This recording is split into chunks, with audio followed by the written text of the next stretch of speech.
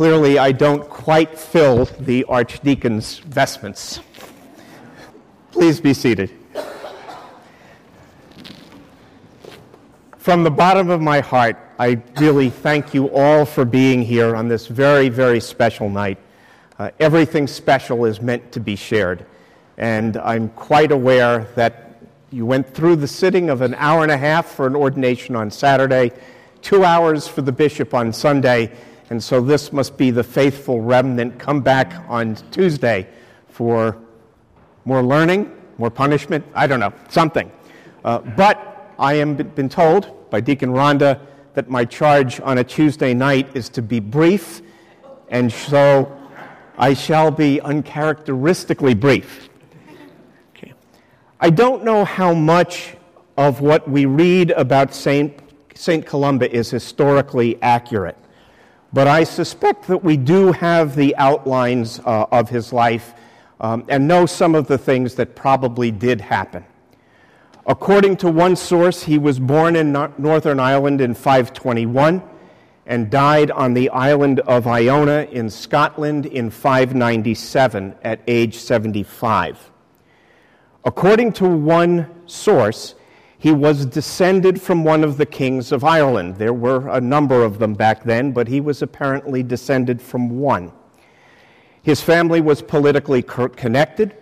He became a monk, which in those days was actually a pretty high-status job. Like every saint, he was first of all a sinner. And I think St. Columba's greatest sin was pride and the arrogance toward other people that goes with it. As the story goes, he started 2 battles in which many men were killed. A church council came close to excommunicating him. His behavior, even in those days, probably hardly befitted a monk. We're told that someone by the name of St. Brendan of Birr spoke on his behalf at this council that was debating excommunicating him. And instead of excommunicating him, they shipped him off to be a missionary to Scotland. He founded a monastery on the island of Iona, off Scotland's west coast. From there on out, he dedicated his life to bringing souls to Christ. It is said that he wanted to bring as many souls to Christ as he had been responsible for killing. For 30 years, he evangelized, studied, wrote, and settled political disputes. Through his work, hundreds and hundreds of people came to the Lord.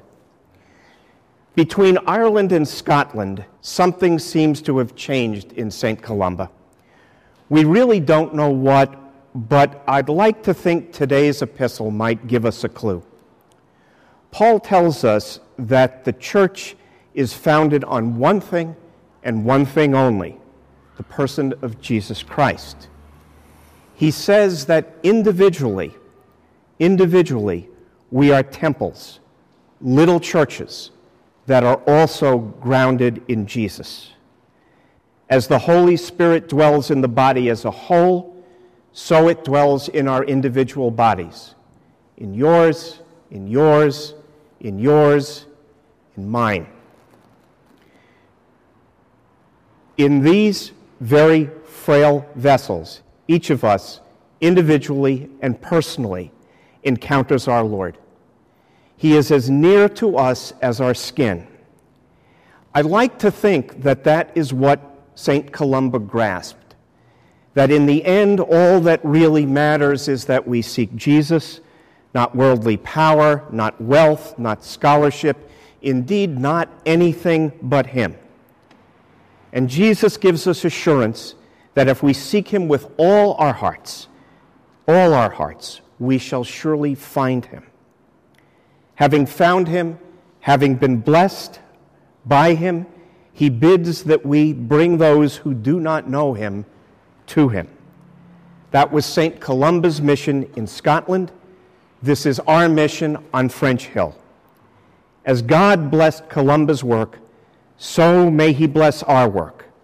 May God be with us this day and always.